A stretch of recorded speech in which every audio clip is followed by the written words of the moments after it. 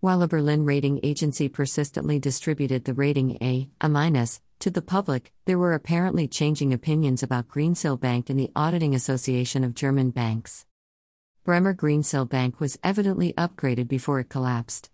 Rumors persisted for a long time, writes Bernd Neubauer from the Börsenzeitung. The bank had an A rating until shortly before its collapse.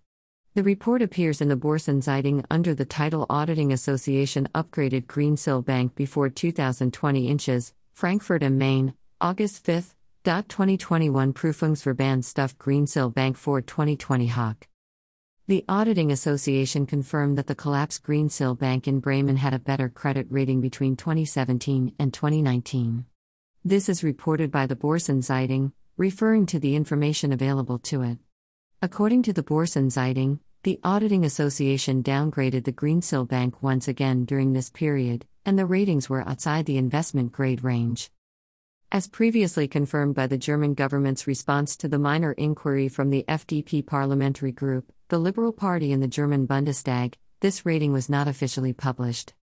The billions damaged creditors could only know the credit rating given by a local rating agency in Berlin, since only this rating was published by a rating agency authorized by the European Securities and Markets Authority, ESMA. Just 6 months before the bankruptcy, the agency in Berlin gave Greensill Bank an A- rating. This is a rating that was clearly in the investment grade range and which, according to the leading rating agencies, would only be reserved for the ones among the best German banks. According to this rating, investors could be mistaken about the creditworthiness of the bank. Since a former board member of the Auditing Association sat together with an investor and advisory board member of the rating agency in Berlin on the supervisory board of Greensill Bank, which issued the misleading rating, the news is of particular importance. The company responsible for the embellished ratings operates with changing nomens as a rating agency currently both under the name Scope Hamburg GmbH and Scope Ratings GmbH. The bank, which was rated A- by Scope Ratings, had its credit risk management outsourced to Scope Risk Solutions GmbH, the sister company of Scope Ratings GmbH.